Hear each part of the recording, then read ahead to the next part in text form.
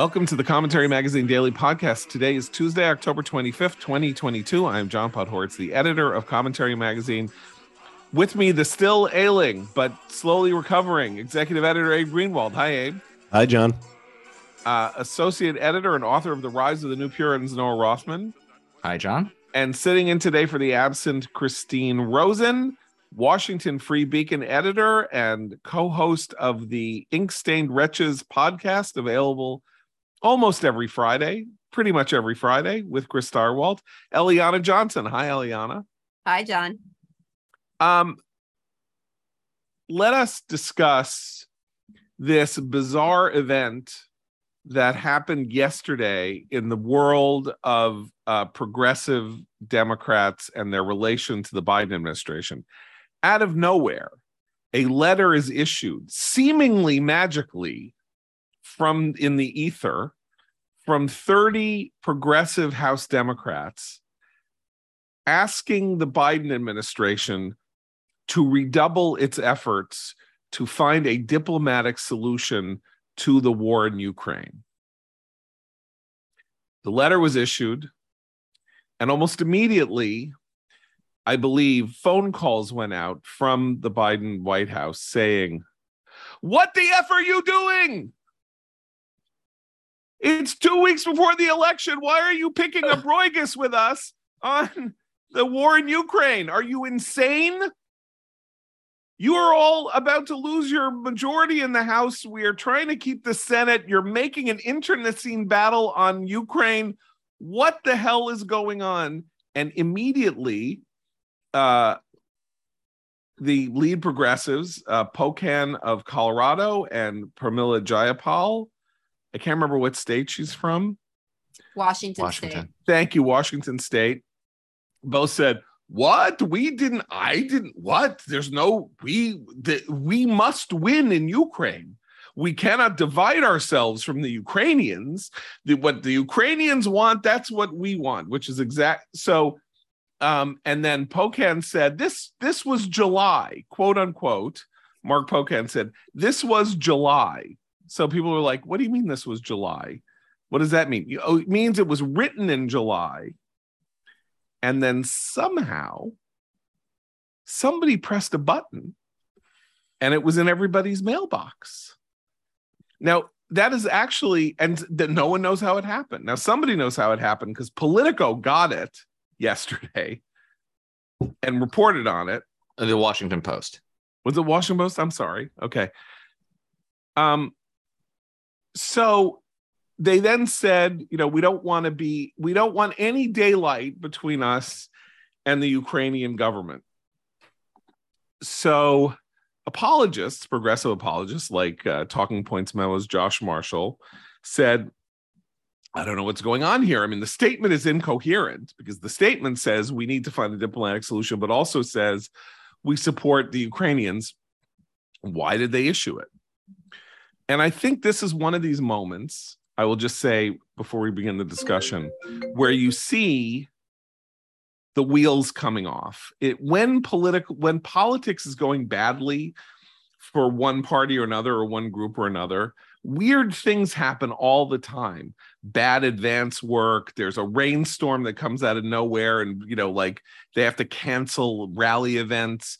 When I wrote my book about the first Bush administration, Hell of a Ride, one thing I noticed was that throughout the year 1992, as Bush was collapsing, there were just these weird incompetencies and mistakes and bizarre garbles that just suggested even nature itself was turning on Bush.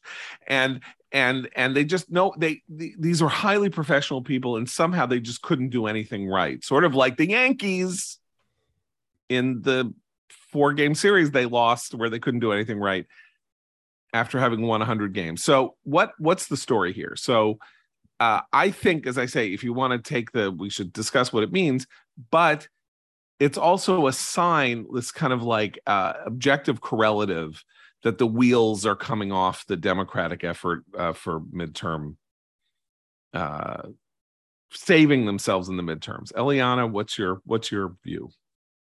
It is an interesting sign. I mean, there's on the one hand, it could be a flub of some sort. On the other hand, it could be a Supreme Court type of like Dobbs leak, which is some staffer somewhere who knew of this is trying to force the administration's hand at a moment of weakness. And who knows which one it is. It's like don't assign to intention what you could assign to stupidity.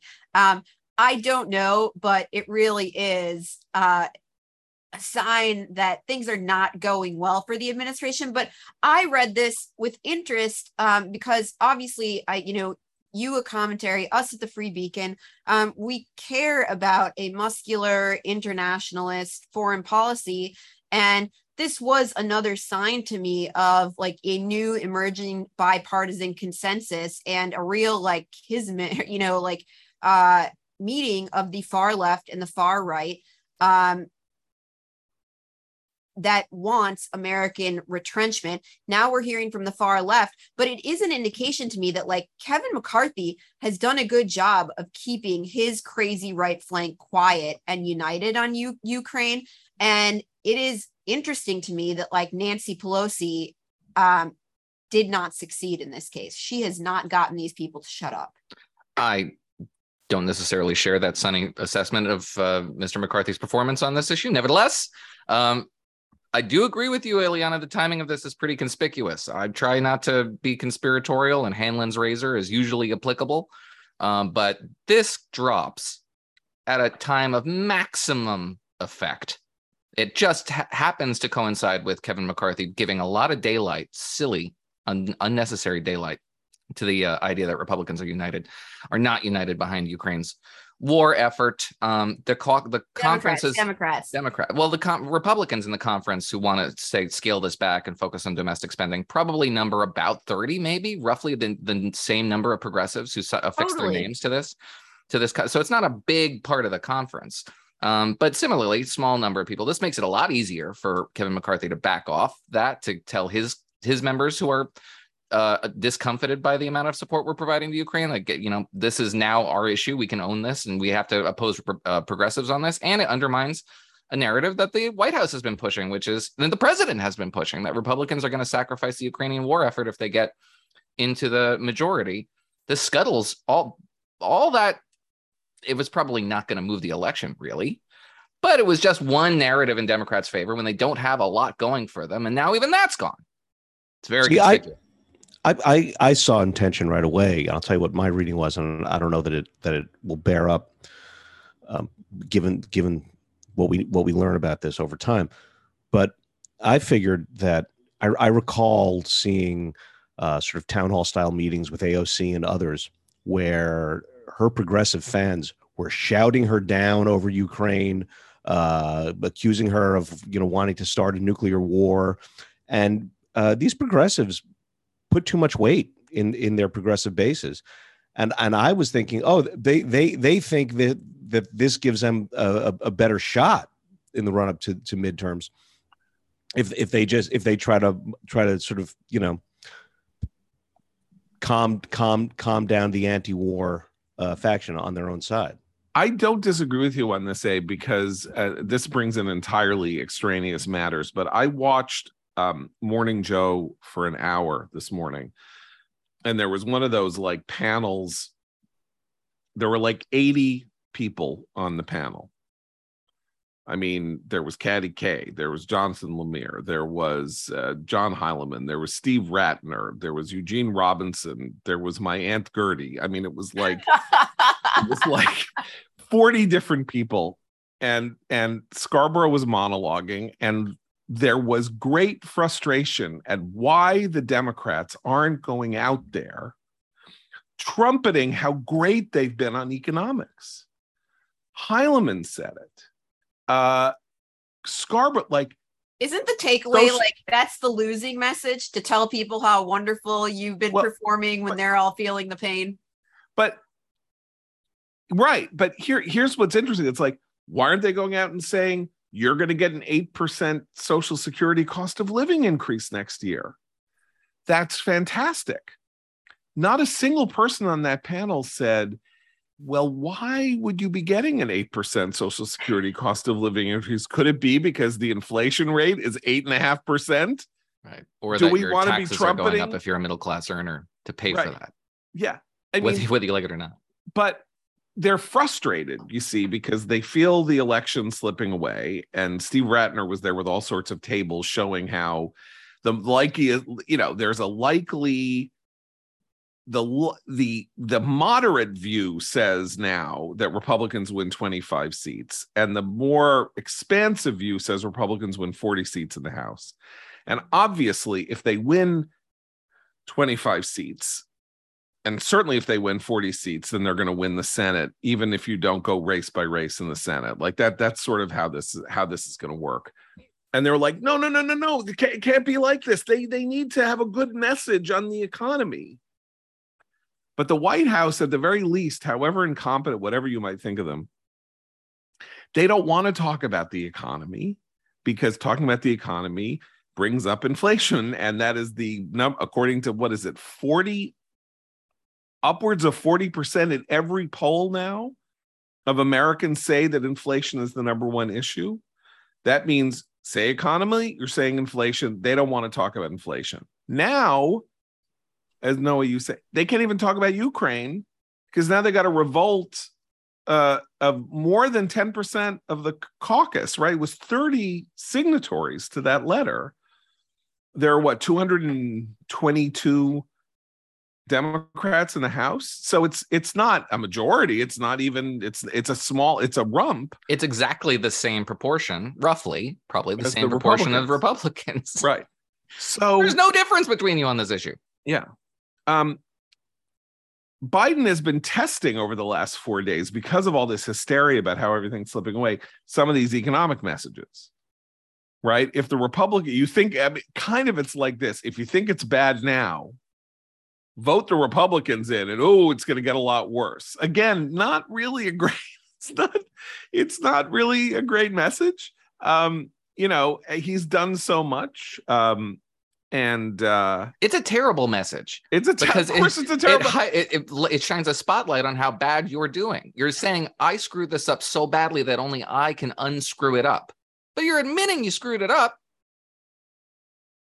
Look, there's 2 weeks until Election Day, and 10 million people have already voted. Now,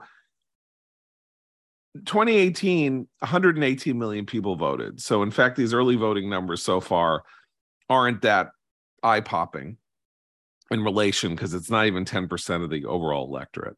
But it's 2 weeks. You're not changing your economic message in 2 weeks. You can't change your economic message in 2 weeks. It is what it is. Talk about something else. But you have this conventional wisdom panel saying, talk about the economy and trumpet your own conduct. And where this connects to what you guys are talking about is, if AOC thinks that it's good, or the AOC progressives think it's good, they'll help themselves by going to the public and saying, we want a negotiated solution.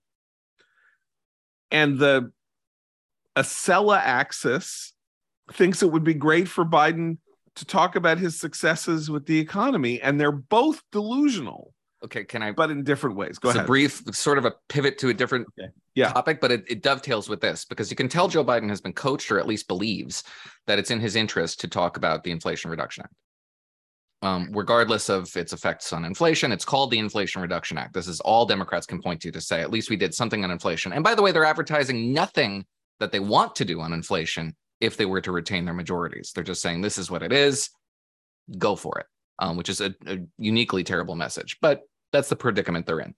So Joe Biden is on the stage yesterday, and he's asked about the statutory basis for his student loan debt transference scheme onto the taxpayer shoulders. And Joe Biden's alibi has been cooked up for him by his allies in the press. They spent a weekend talking about how they spent several weeks actually talking about how Joe Biden's legislative predicate for this is the HEROES Act, which was passed post 9/11. It's a weird usurpation. Mark Thiessen says it's a it's stolen valor, because it's essentially, giving away this benefit for people who served in the armed forces to people who did not, and most certainly don't deserve it. Nevertheless, that's supposed to be the legislative basis for this. And people have been saying, well, that's the predicate for it. And Joe Biden goes up on stage and says, no, the predicate for it is the Inflation Reduction Act, which no one has ever said, which the legislation has no bearing on this whatsoever. It's an executive order, so it has no legislative predicate at all. But if it did, it would be the HEROES Act, not the Inflation Reduction Act. He just undermined his own alibi, threw all his allies under the bus. And I guess this is one of those act of nature things, because Joe Biden's mind is a force of nature at this point. It is unwieldy and uncontrolled. But he just undermined the whole case, and then sacrificed the Democrats' economic case in the process by suggesting that the debt transference scheme is justified by the Inflation Reduction Act, and the debt transference scheme isn't going anywhere. The courts have imposed an injunction on it. Whatever it was supposed to do to the electorate, it will not do. Okay. Here's the defense of Biden. And it's so terrible that you kind of hope that it was a mistake. Because he might say, look, the reason that we have all this money to put toward retiring all this student loan debt is that we passed this fantastic Inflation Reduction Act. It's going to lower the deficit, and therefore we had money that we could apply to that. But of course, the reason that is a terrible argument is that, scored by everybody, the Inflation Reduction Act does not do anything to help the deficit. In fact, in some calculations, it brings it up. In some it goes down, then it goes up, and then it goes down in 2027 if nothing happens. But whatever it is not a deficit reduction act that is going to help pay for the $400 to $700 billion that the loan forgiveness thing will do. So again, Biden is talking about the economy and his role in the economy, and he doesn't want to do that for whoever is still on the fence. Like, they don't want to spend 2 weeks saying, just pay a lot of attention to the economy now while you're making your decision about who you're going to vote for. Because that's an open and shut case not to vote for a Democrat. All right. Having listened to you guys all week, I think I'm going to brook some disagreement, but that's fine. Yay, great. Okay. I don't think, because I heard Noah talking about how, Republicans have done a great job messaging this stuff, and maybe they have, but I don't think it matters what the Democrats' messaging of any of this is, like maybe a little bit on the margins, but I don't think it matters what they say at this point, or, 2 months ago, or 12 weeks ago, or 20 weeks ago. I think basically Americans are smart. They know who is in charge.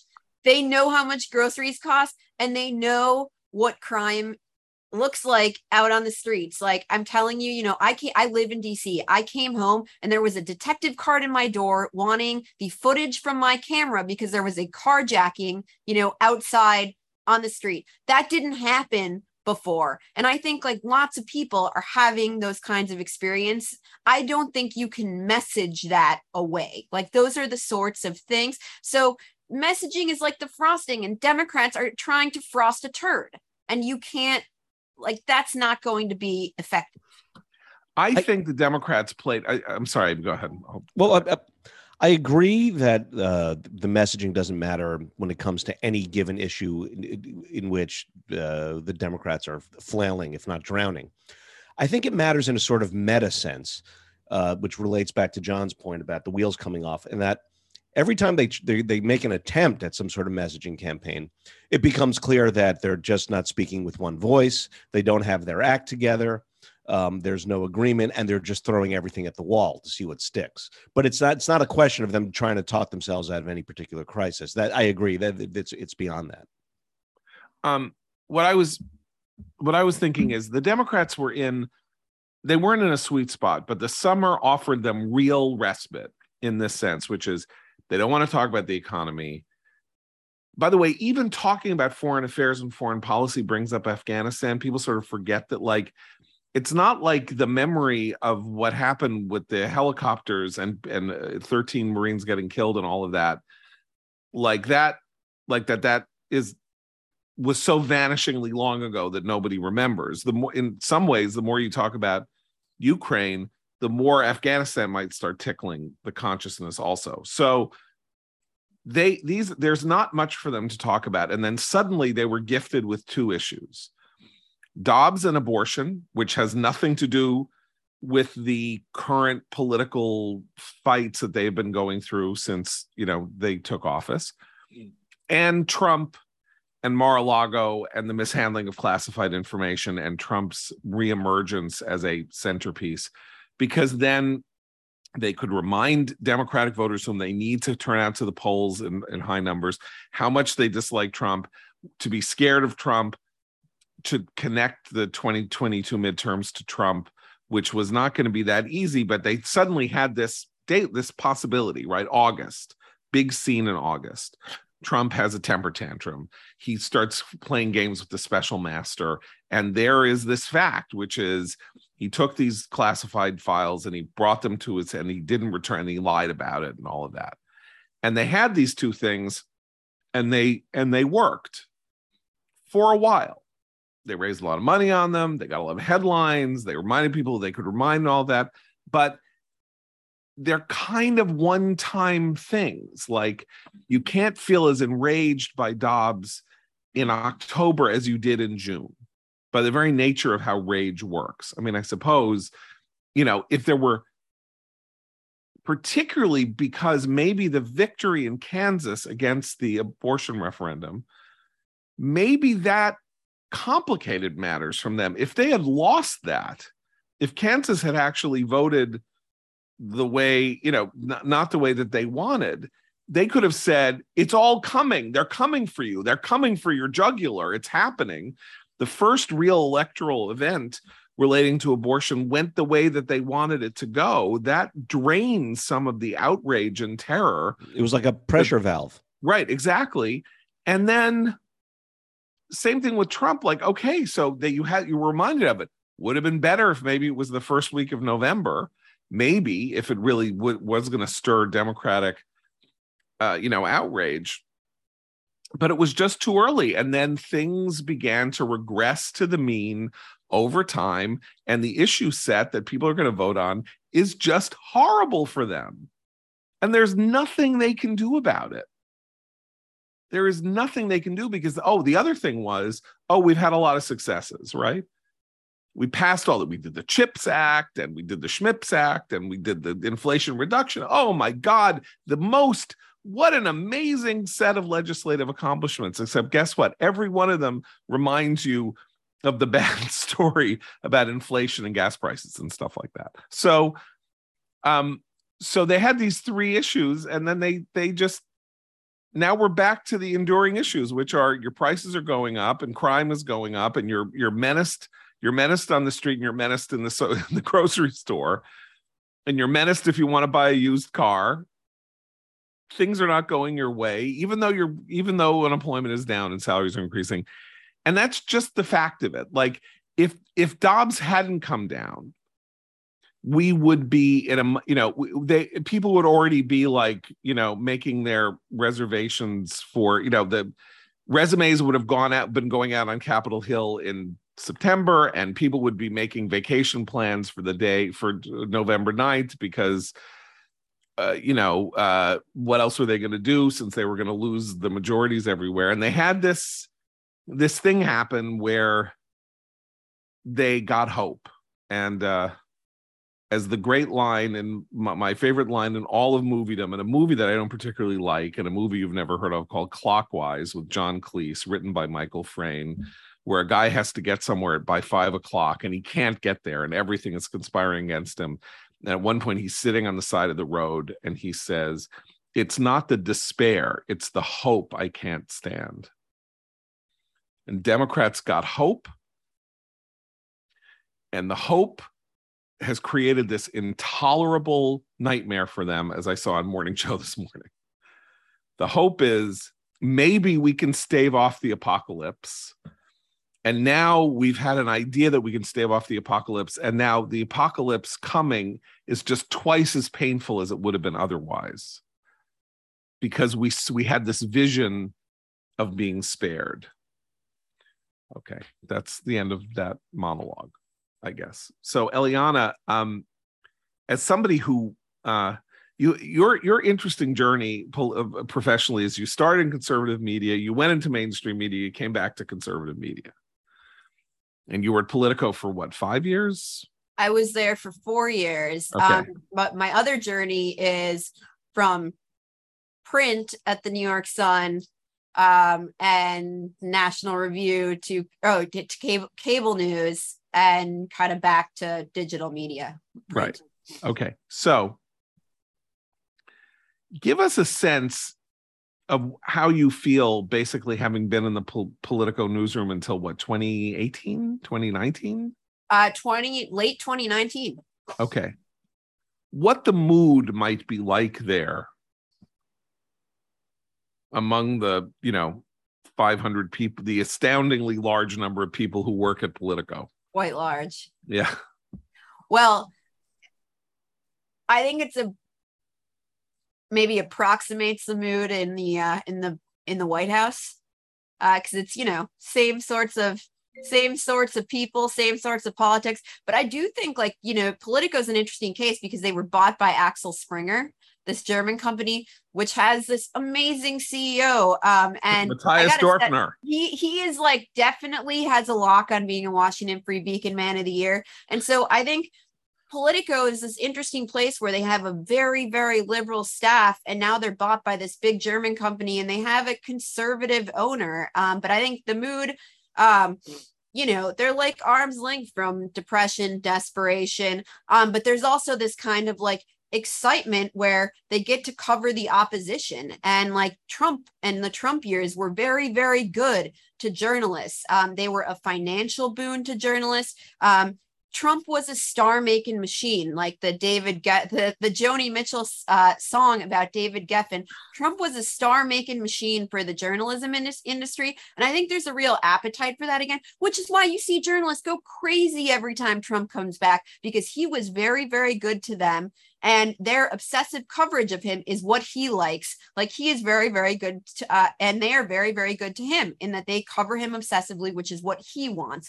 And so I do think there's they may be depressed Democrats lose. They think it's terrible for the country, terrible for democracy. We have democracy coverage desks. At the same time, they're excited and ravenous and eager to cover the evil Republicans who are going to come into the majority, and they will cover them with an energy and a fervor and an excitement and that we did not see in coverage of the Biden administration and the Democratic majorities. I guarantee you. That's good, by the way.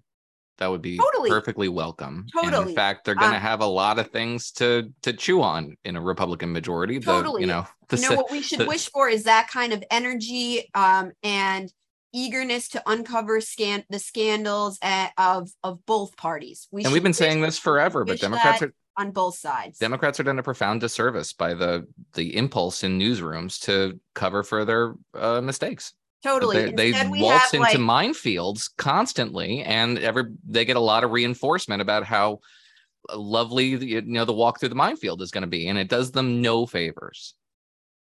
Yeah. Instead, we have the mainstream media over here: the Times, the Post, the Journal, CNN, MSNBC, and the Washington Free Beacon to cover the Democrats. We have the 20 staffers at the Free Beacon holding the Democrats to account. I mean, so there was a debate last night, right, between Charlie Crist and Ron DeSantis, the Florida governor's debate, following up on last week's debate between Herschel Walker and Raphael Warnock. Tonight, we have Fetterman versus Oz. We have Kathy Hochul versus Lee Zeldin. Once again, showing the incredibly stupid decision-making that comes around debating, where basically all of these races have come down to a single debate because one or another candidate thinks that it's in their interest to debate less. It is in every candidate's interest to debate more. You want these debates to matter less.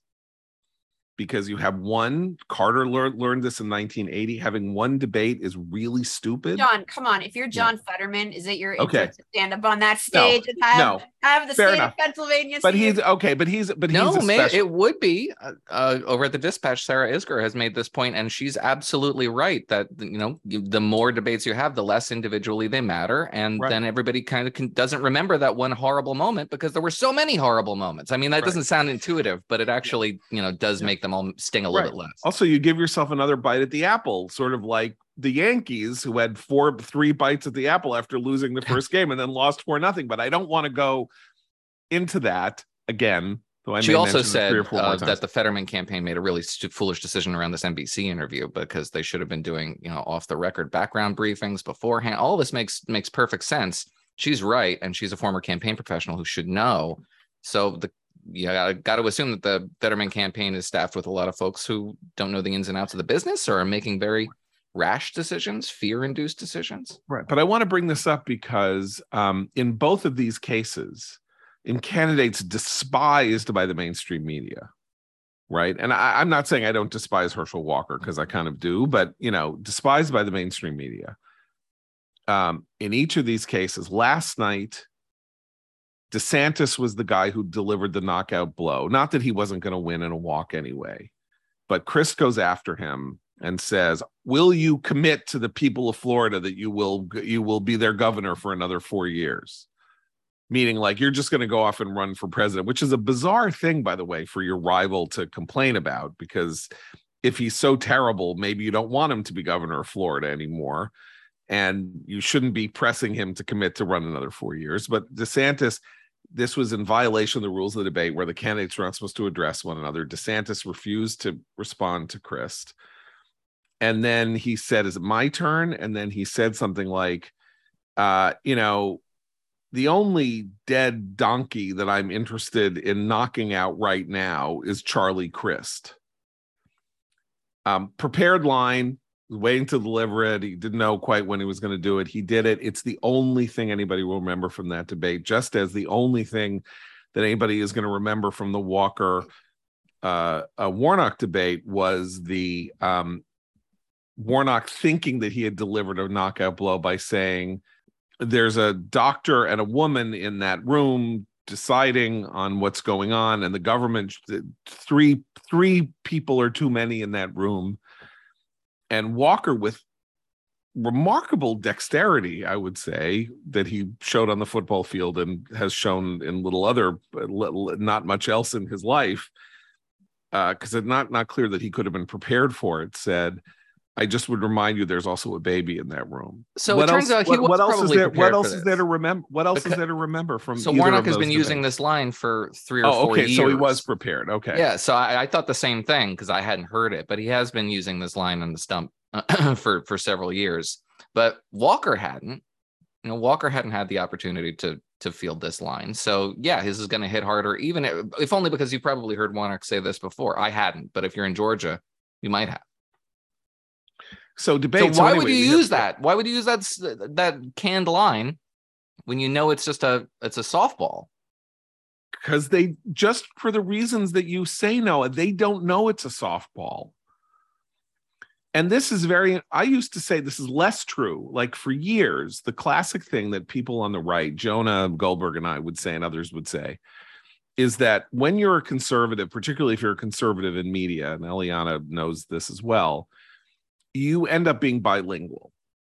You have to be fluent in liberal, but you're also fluent in conservatism, and you therefore have you have a leg up on liberals because they're fluent in liberal, but they have no idea what conservatives think. And even Nancy Pelosi the other day, who was a very canny political player, said in some interview, I mean, the truth is, I can't imagine why anybody would vote for those guys.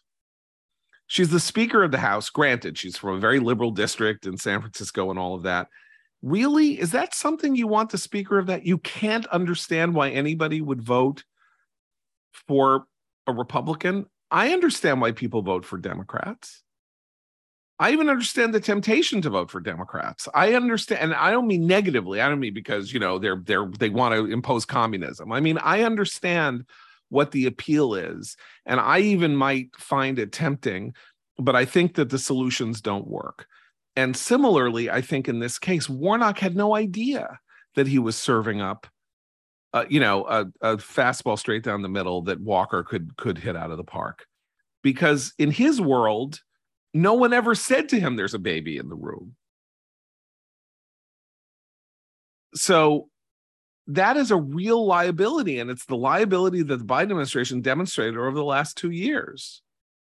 It's like, don't do this. This will happen. If you're like us, you know history in a certain way, and you know that, like, if you pull out of Afghanistan, it's going to look like Vietnam. If the way you're doing it, or if you inject $6 trillion into the economy, it's going to have an inflationary impact. But when he's having conversations in the room around him, no one is saying that. I don't know. That's where I go with that. And this could happen tonight with Fetterman and Zeldin. Like we don't and Hochul, Zeldin, and Fetterman Oz. We don't know what. I want to bring something else to the table that we've been saying for a very long time, only because more of your bilingual points, or at least an attachment to some understanding of history. We were saying it was a pretty bad idea for Democrats to spend $43 million helping people who are 2020 truthers, election deniers, the most noxious of Republican candidates to win their primaries. But they did. They spent many, many millions of dollars, in some cases filling gaps that the candidates' campaigns and other allied groups could not meet. Doug Mastriano, for example, was the beneficiary of $840,000 in television spots that his campaign couldn't even remotely produce. I think he spent like $300,000 on his own primary campaign. Story after story like that. And we were saying, it's a wave year. Weird things happen in a wave year. You might think that you're getting this really unelectable candidate. It turns out that he wins the election. This is a lesson that everybody should have learned in 2016. Apparently they had not. 538 this morning has a pretty well reported piece on some 183 candidates. The headline being, most candidates who think 2020 was a rigged election are probably going to win in November. This is one of those how it started versus how it's going things, where they're shocked by an outcome that they have no right to be shocked by, that all of us were saying repeatedly in writing that this is what was going to happen. And, I guess it could be worse. Think of all the non-crazy Republicans who would be winning right now if they hadn't done this. But nevertheless, this is what they incepted into existence, a more magnified Republican Party. Democratic donors' dollars to the tune of 8 figures went to support this project. Congratulations, Democrats. Enjoy what you're getting next year. Can I just make the point that, like, you will not see in very much media coverage, like Kevin McCarthy and CLF and his allied PACs were funding the, quote unquote moderates in those races against the election denier, MAGA crazies that the Democrats were funding. It will now be, when these guys win, every Republican donor will have to field questions about their support for election deniers because they gave, general funds to, Mitch McConnell's PAC and McCarthy's PAC. There will be tons of coverage to the big Republican donors of why did you fund these people. There will be no questions asked of the George Soroses of the world about why are these people in Congress. Abe. That was kind of what I was going to say. Oh, okay. But although I was sort of wondering if the Politico newsroom and other places in their despond, might they take this up? Might they, as part of holding the party that crushed their dreams accountable? Might there be some larger airing? But Eliana, you say no. I don't think there will be. I think there will be plenty of stories of who were the biggest donors to the GOP's effort and why did they fund election deniers and denier, because Kari Lake will be governor of Arizona and lots of these people who the Democrats supported. But I don't think there will be a real reckoning for the Democratic donors who funded these efforts. I don't. I mean, Democrats should be the one leading the charge in this. If you are a Democratic donor, you should be frustrated by the way your funds have been used, right? ends justify the means, by which I mean, if you are focused on the idea that election denial is the worst possible thing you can do, and that it's extreme, and you have all this evidence that most people don't like election denial, and the highest value that you can possibly attain is to get Democrats elected to the House and Senate and secretaries of stateship and governors' mansions in order to prevent the coming of the Reichstag fire, which is literally what they think is going to happen in 24. I mean, Matt Dowd, who is a nut now, but would help get Bush elected in 2004.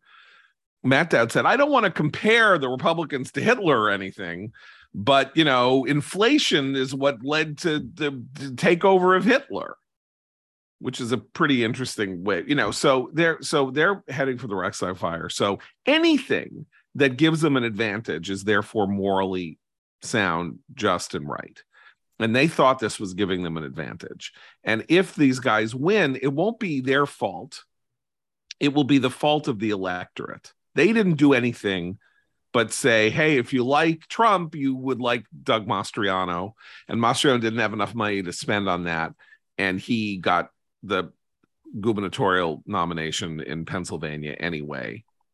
That's how I view it. Because when I read Max Boot and Sarah Longwell, and this is sort of the never Trumpers who have effectively now become, essentially Democratic political operatives, everything comes down to any support for Republicans is a support for election denial, which is, now we have the yada yada period from Seinfeld, election denial, yada yada, Reichstag fire, authoritarianism, democracy is dead. How those lead inexorably one to the other, I understand. So a Secretary of State is elected in Arizona who says, I'm not going to count any votes in Maricopa County. Well, good luck to you, buddy, if you actually win and then try not to count the votes in the largest county in the state. Let's see what happens to you. But you know who's going to take up this issue with the Democrats? It just occurred to me. Are those Democratic operatives, media figures, who have been saying this is not such a good idea? I'm thinking of David Axelrod. They are going to be wagging their fingers after this, saying, "Told you not to be spending on these crazy right wingers. This is very bad." The line peddled primarily by converts to the cause, post January 6th converts, which, by the way, I don't find to be a particularly untoward reaction to January 6th. Nevertheless, their line is that you can't blame Democrats or Democratic operatives or Democratic donors for any of this conduct. Republicans cast these votes. They own their choices. And I just think it's a race by race situation. So yes, I mean, when you have a Walker type primary who won by 50 points against all of his competitors, yes, that's a Republican choice. When you have, for example, Doug Mastriano, who won his race very narrowly against Doug McCormick, yeah, that ad money probably made the difference. The same with Kari Lake and dozens of other candidates farther down the ballot in the House. These were very tightly contested races. Pete Mayer, who lost his primary bid, just barely did so. And now you're probably going to get a Republican in that seat who is infinitely worse from what you say you want from a Republican Party, who's infinitely worse. So it doesn't matter what Republicans' choices were. You contributed significantly, or even not significantly. You contributed to some degree to this condition you say you dislike. The hypocrisy there cannot be avoided, cannot be ignored. And one of the reasons, I have a piece up on MSNBC today, why is it that Democrats are not winning the election issue? They're not. Threats to democracy is probably everybody's third issue. If you look at just about every poll in the last month, threats to democracy really does register, but it's split down the middle as to which party is better for it. It's like 47 Democrats, 40 Republicans, something along these lines. Democrats do not own this issue. Why? Because they've done everything they can over the last 2 years to muddy the waters. They don't care about institutions. They don't care about the Supreme Court. They don't care about the Electoral College, and they're funding people who deny the 2020 election because it gives them a slight leg up in primary races and general elections. It is a staggering, casual and flippant misuse of what they say is a real priority. And voters aren't idiots. They notice when you're talking out of both sides of your mouth. You say voters aren't idiots, but of course that's what we're about to hear. Voters are idiot. We said this the other day. Voters are idiots. Voters are saps. You know, they have bad ideas and they're bad people and they're doing bad things to America. This country would be, you know, it's like one of those radical leftist anti-human views now, which is like the planet would be so great if only no human being was on it to despoil it. Our democracy would be fantastic if there were no voters, if this is what voters are going to do.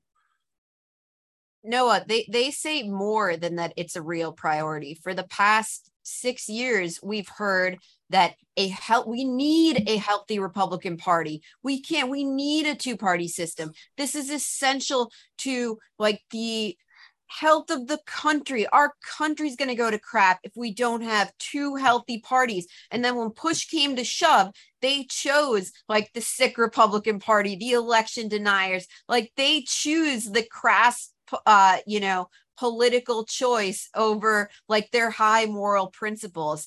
In truth, like they are no better than, we quote unquote are. It's all, BS rhetoric. But of course, they now think that the Republican Party is so diseased that it can't be healthy and therefore it must be destroyed. And you then think, okay, well, what does that mean exactly? Like, what's going to take its place? Liz Cheney, whom I have great respect for, despite the fact that people, a lot of people listening to me don't like her anymore, but but she's also started taking up this line about how there's going to be another party. No, there isn't going to be another party. There hasn't been another party of any serious moment in this country for 166 years, and 162, 163 years, and you can't tell me that, okay, we're due, because that's not the way it works. One of the weirdest things about the period we're in is that we simultaneously have heard that the parties are weaker than they ever have been, right?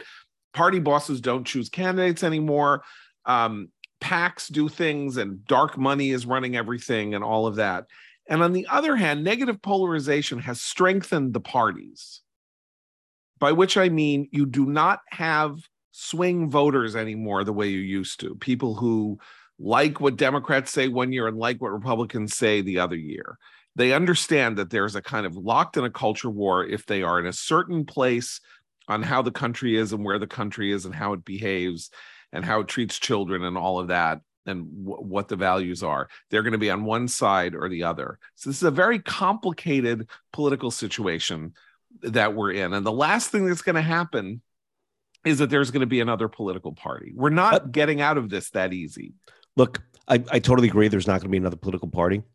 But if there were to be another political party, and if now were the moment, it's not going to be the kind of party they're talking about. It's not going to be the sexy moderates who are getting everyone, into politics. It's going to be the nightmare at fringes. Right. Because have more support than we realize. How do third party movements form? They form around a strong personality. Right. They don't form around an issue set. So there would be some celebrity that would come out of nowhere to try to create this thing, and nobody has even that kind of stature that you can imagine, except Donald Trump. But that would form, right, and he didn't need to form his own party, did precisely. He? But there's a corollary there that as the parties become weaker, the people who are beholden to it pick up the mantle, appoint themselves, honorary flacks, press secretaries, operatives, because the parties themselves aren't doing the work. But look, that's an important point. And the other important point to make is that the Republican Party these parties are changing their complexions, right? The Democratic Party is now becoming the party of the educated, the college educated, the sort of the white collar worker, young,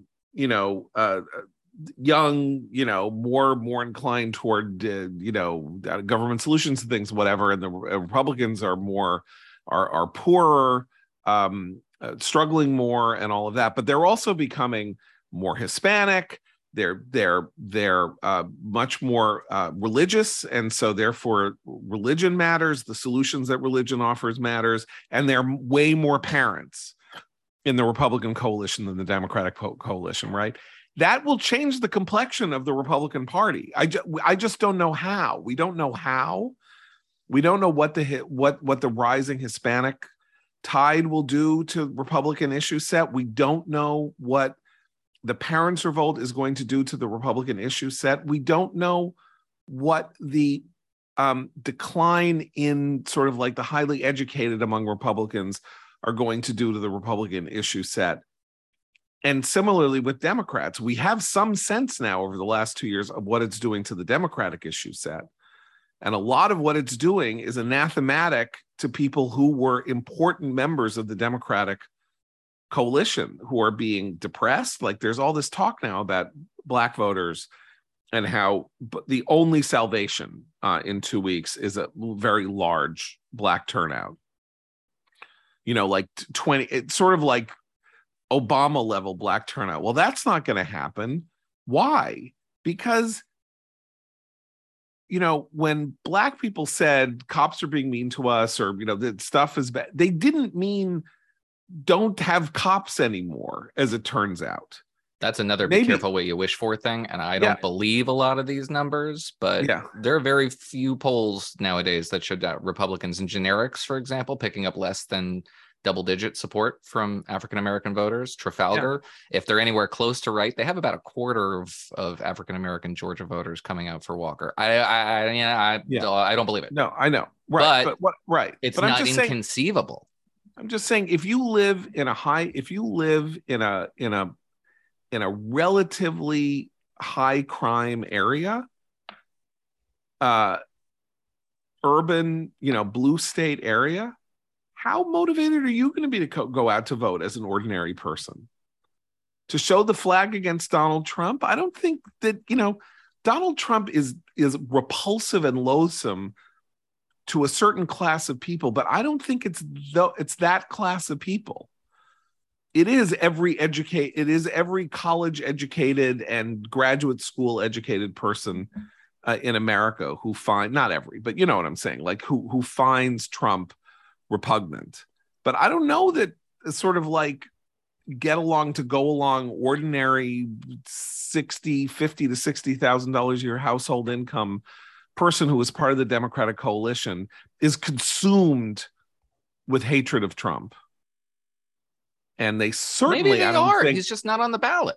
Right. And I think they certainly aren't consumed with the idea that abortion is the most important issue facing the country. You know, and so, you know, as I say, these are complicated matters. We're in a period of wild transition. You know, we're only going to know what it looks like 30 or 40 years down the road. Economically, we're in a period of wild transition. You know, socially, the baby boomers are dying off. There's the most important demographic in the history of the United States. And baby boomers are now, you know, the youngest baby boomer, it's like me, is in his 60s. Baby boomers are passing from the scene, as Karl Rove told Jonah Goldberg, told Dan Senor last week.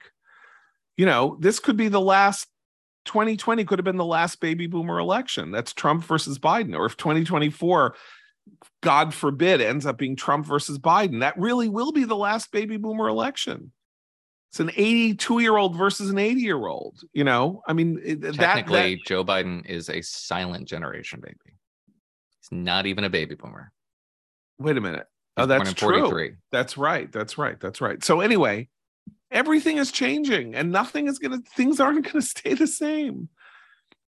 You know, and the Republican Party isn't going to stay the same. What's more, if Trump passes from the scene, election denial will not be important anymore. Anyway, Eliana, you at the Free Beacon have done this amazing job of reporting on an issue that the sort of like Hunter Biden's laptop, the mainstream press absolutely refuses to take up, although they're not suppressing it the way they suppressed the Hunter Biden laptop story.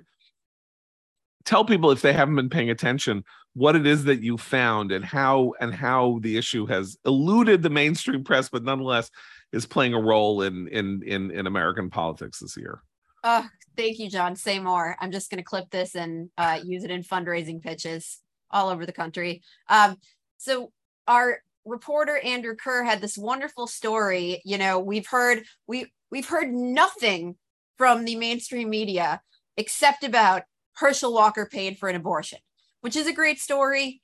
But we've had wall-to-wall coverage of the Herschel Walker abortion story. And our reporter Andrew Kerr went down to Atlanta and talked to residents who live in an apartment building that is 99% owned by Raphael Warnock's Ebenezer Baptist Church. Warnock is a senior pastor at the church. He's on the listed on the documents of the ownership of this apartment building that is for disabled people and the chronically homeless. The conditions in this building are absolutely abysmal. We have published pictures of it. And over the last 2.5 years, they have tried to evict dozens of tenants for the sum of $28 in past due rent. While Warnock is getting a $7,400 a month housing stipend that he does not have to pay taxes on from this church. It really is a blockbuster story that has gotten zero pickup or coverage from the mainstream press, but has made its way into the local media and into the debate. And Warnock has lied through his teeth about his involvement in this and knowledge of it. And it has become a storyline in this election. Great reporting. And again, let's talk about what damage is done to Democrats by the mainstream media refusing to take up this matter. If Warnock in the last 2 years had been at the Atlanta Journal-Constitution, had done whatever minor digging, they would have needed to do locally to find out some of this stuff, right? Guy's been a senator. Right. For 2 years already, and ran for a year before that. It's incredible. Right. So the Atlanta Journal-Constitution has this guy, it has however many reporters it has, or whoever, I don't know, anybody in Georgia, right? If they'd taken this up, looked into it, Warnock would have then been in a position to address the matter before October 18th or whatever the debate was.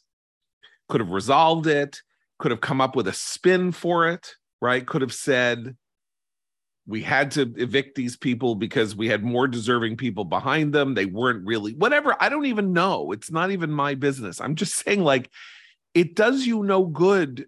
It does you no good to have your stories suppressed, because sometimes when they come out, they then explode outward because of because they've been tamped down so much. It's like once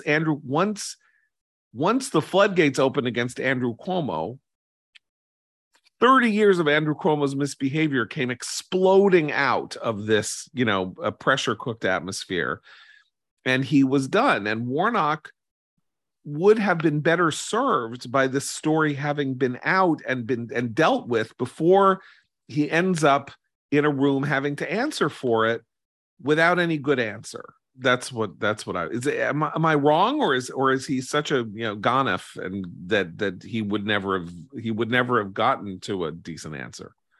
I mean, credit due to reporters who dug this up, not just the Washington Free Beacon, which has been doing fantastic work on this and setting the table for a lot of mainstream press outlets to follow up. But credits due to the debate moderators who brought this up in the debate. I mean, they were actually very fair, surprisingly fair. And Warnock probably should have had a better answer to that, because it was reported in the past. It's not like no one was talking about this. So even more conspicuous that it doesn't have a canned answer for it. Maybe there is no answer. There's also this great story that came out yesterday or the day before yesterday. This was in Politico, not in the Washington Post, about Stacey Abrams and the $25 million that she raised for her voting, anti-voting suppression fund, that spent $9 million of the $25 million on a single demented case against the notorious Secretary of State of Georgia, Raffensperger, on claims that he had suppressed the vote in 2018. The case that was ultimately dismissed. $9 million spent on this one case, almost the entire balance of which went to a single law firm run by Abrams' campaign chairman. $9 million. Scam? Pass through? Again, where was this story? This apparently was last year. It was like this all was resolved last year. Why is this coming? Granted, okay, so there are opposition researchers maybe working for Kemp who, dug this up and then handed it on a silver platter to Politico, something like that. But what's going on? Like, you know what's going on. I know what's going on. I know, but I'm just saying, like, it's not helpful. I mean, Abrams is toast anyway. I mean, I don't think there's a single poll in which she's not down well outside the margin of error. By the way, it's helpful if you can close an issue down and keep it shut down, or at least for as long as it matters. Right.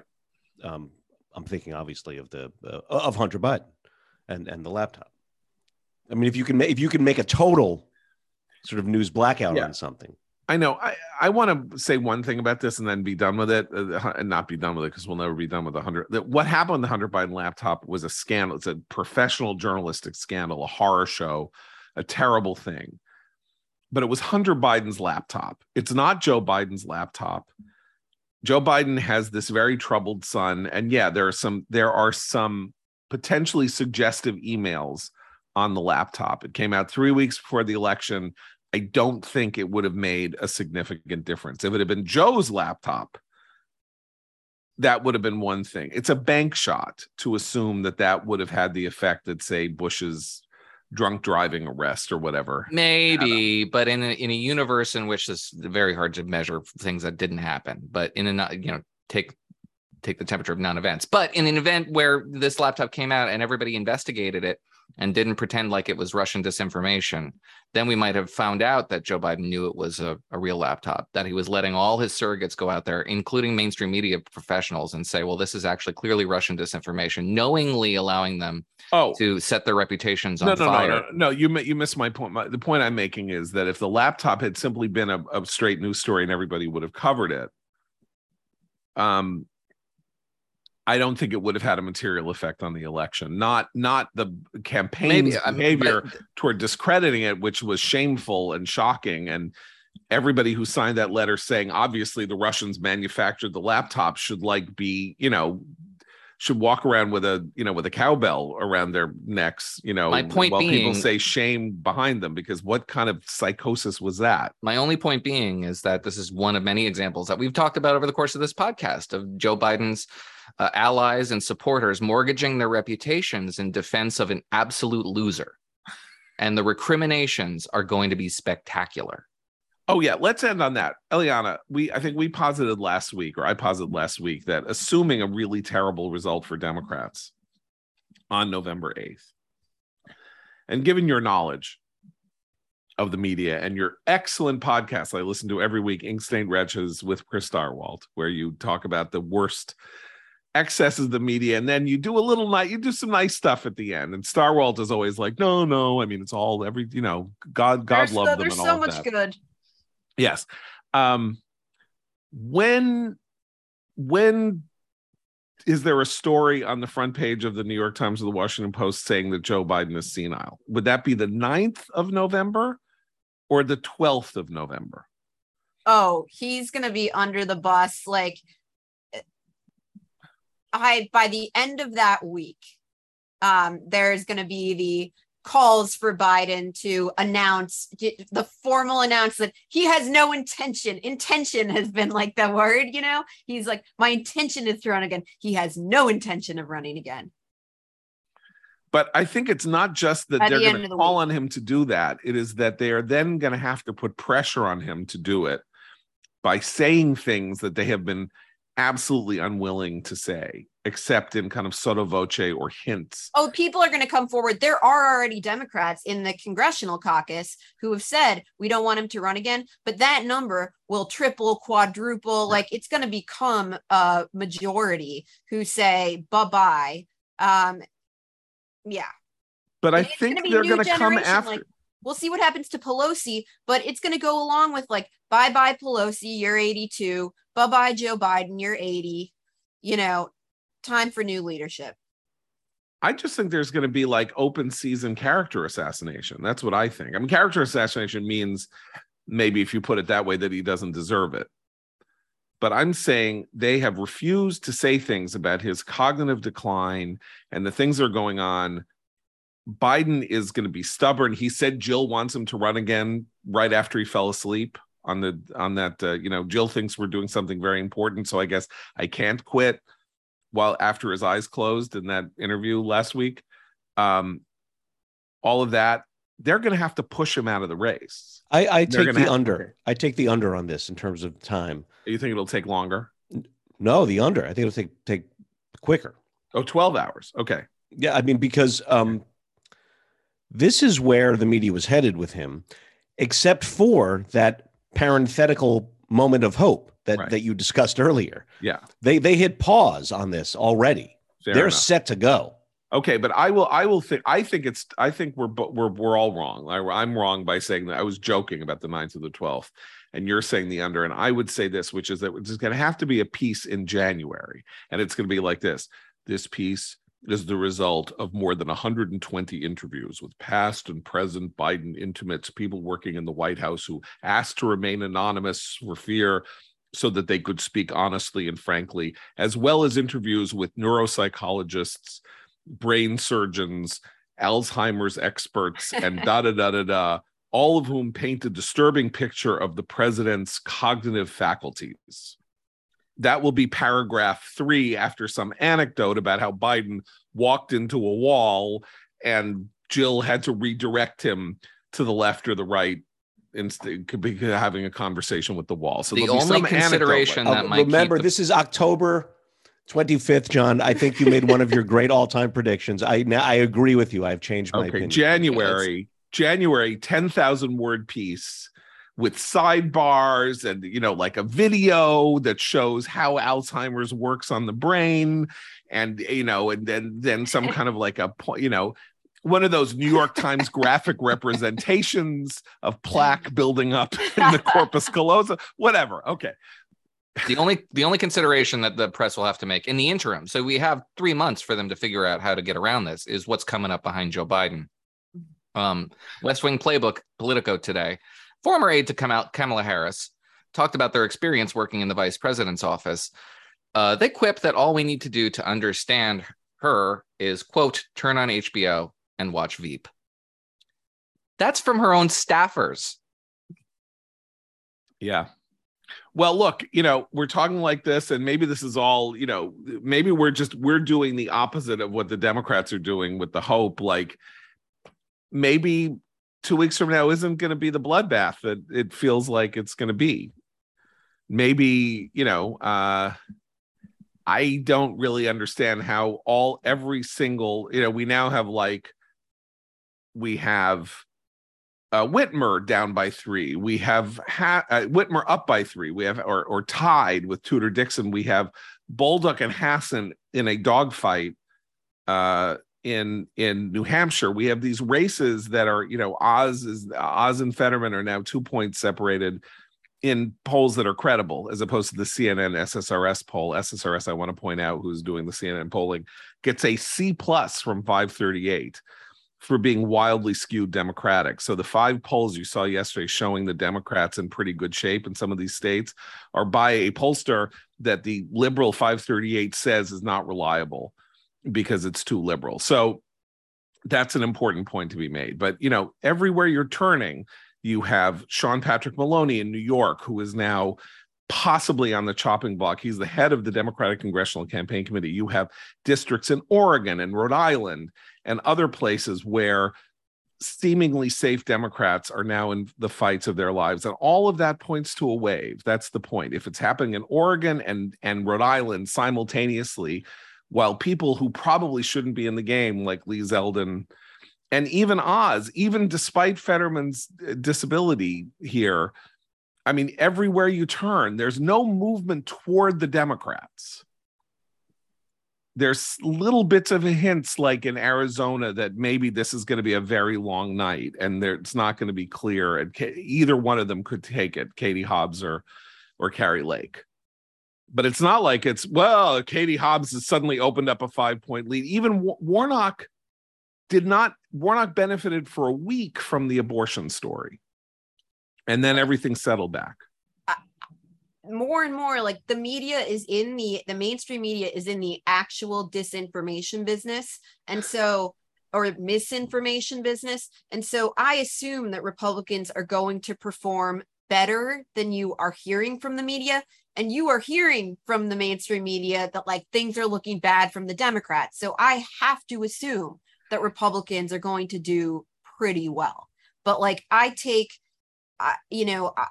virtually nothing of what they say, whether it's polls or narratives or anything, with very much seriousness, other than, like, it's going to be a lot better for Republicans than they are telling people.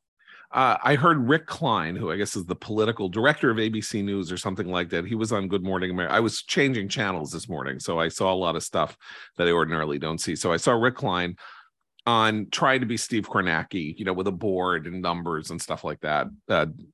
He's no Kornacki, but he said something like, look, I mean, here we have as you can see, in the generic ballot, the Republicans have now taken over the lead from the Democrats just a bit, 46.2 to 45.8 or something like that.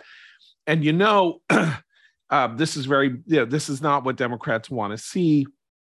And that because of redistricting and gerrymandering, he said, in these districts, Democrats really have to be up 2 points or more in the generic ballot, even to be competitive, both in the House and the Senate.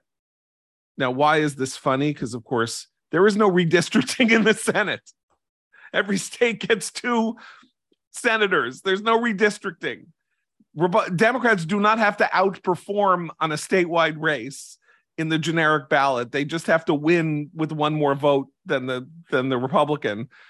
And maybe this is true in the generic ballot for Democrats, but that's the last I heard. The last I heard wasn't that Democrats have to be way up in the generic ballot even to be competitive. So that's part of this misinformation. Really? You're going to start talking about how redistricting is hurting Democrats at the Senate level?